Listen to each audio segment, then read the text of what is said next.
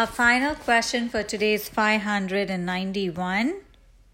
Why pray, Thy will be done on earth as it is in heaven? The will of the Father is that all men be saved. 1 Timothy chapter 2 verse 4. For this Jesus came to perfectly fulfill the saving will of his Father.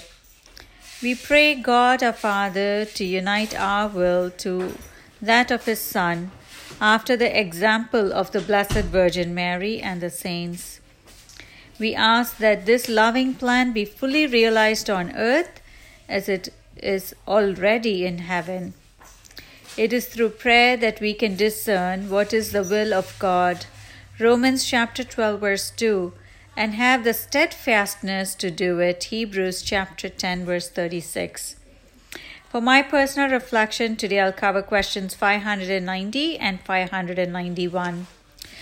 Thy kingdom come. By living out the Beatitudes in our life and by fostering justice and peace through our works and our prayer and our example, we hasten the fullness of God's kingdom, which was established by Christ in the Paschal mysteries of the New Covenant.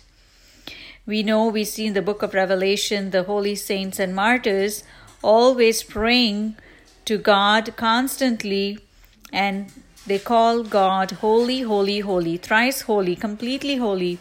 And we are called to holiness because through God we can become holy too. And through our holiness we can continue the mission of Christ in this world each and every day and do our little part in bringing God's kingdom to those who are weary, those who are in need of God's loving friendship. The Catechism of the Catholic Church, paragraph 2819, we read, "The kingdom of God is righteousness and peace and joy in the Holy Spirit. The end time in which we live is the age of the outpouring of the Spirit. Ever since Pentecost, a decisive battle has been joined between the flesh and the Spirit. Only a pure soul can boldly say, Thy kingdom come." One has heard Paul say, "Let not sin therefore reign in your mortal bodies," and has purified himself in action, thought, and word, will say to God, Thy kingdom come. The next we'll reflect on, Thy will be done. God desires every person to come to the knowledge of himself and his Son Jesus, and he wishes each and every person to experience and to enter into eternal life. We know that there is only one way to know God's will and to have the strength, and as the scripture in Hebrews says, the steadfastness to fulfill God's will, and it is through uniting ourselves to God in prayer.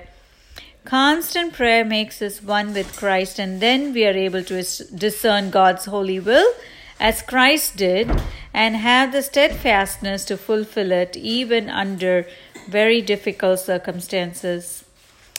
In conclusion, I'd like to read from paragraph 2827 from the Catechism.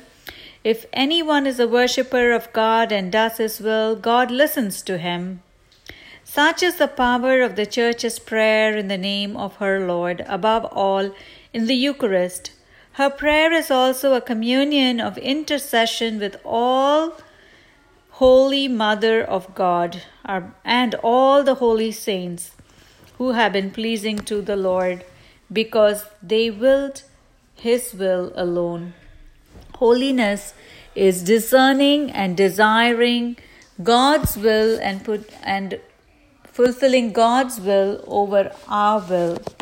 In fact, saints have lived their entire life with just this one goal of discerning and fulfilling God's will and surrendering one's will to the will of God. That's my reflection for today. Thank you for listening, everyone.